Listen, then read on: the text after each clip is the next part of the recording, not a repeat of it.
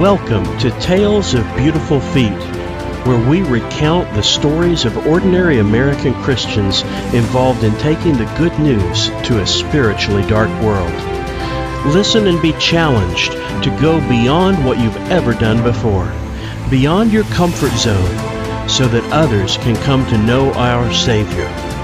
We'll hear firsthand from those who've gone about the experiences they've had, the lives they've seen changed, and the way they've been changed themselves. And we'll tell you how you too can meaningfully participate in Jesus' Great Commission to the church. So grab a Bible and a notepad if you like, while we celebrate the verse that says, "How beautiful are the feet of those who bring good news."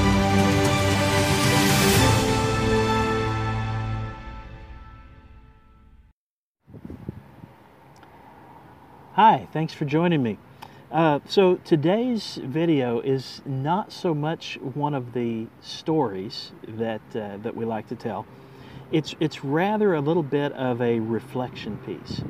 I recently was talking to a friend of mine who is committed to work with they call it an NGO, a non-governmental organization.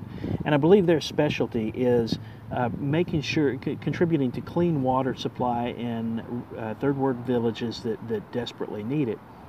And as we talked about kind of the challenges and the difficulties of raising financial support or financial partnerships for this type of work, he told me about one person that he had shared that organization's work with, who responded essentially, and this is not a direct quote because I wasn't privy to the conversation, but she said something like, "Well, I just feel that God put me here where I live in the United States, and so it's okay for me to live as my neighbors do and live according to the values of this place and this time."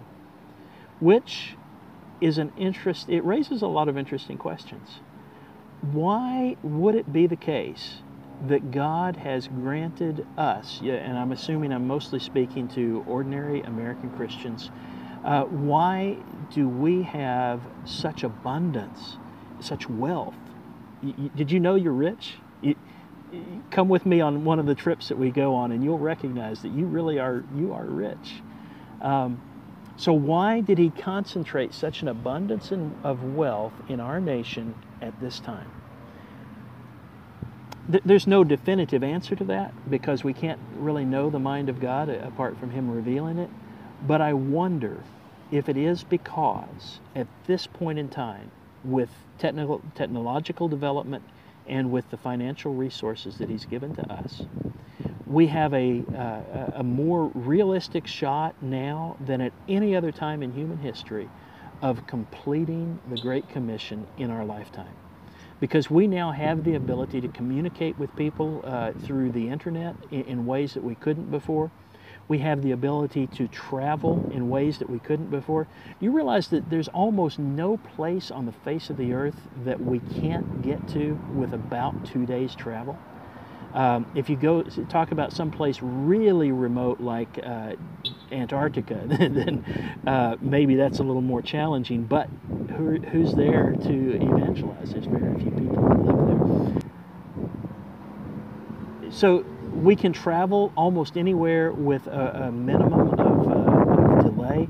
We also have resources today to be able to identify who are the unreached peoples of the world.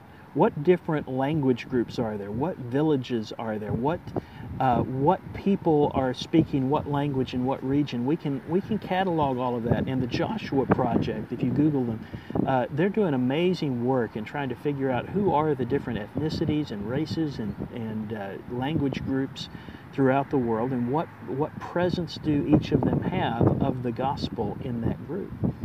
And so maybe the reason that God put you where you are today, with whatever level of abundance you have, and even if you don't feel like you have an abundance, trust me, you really do.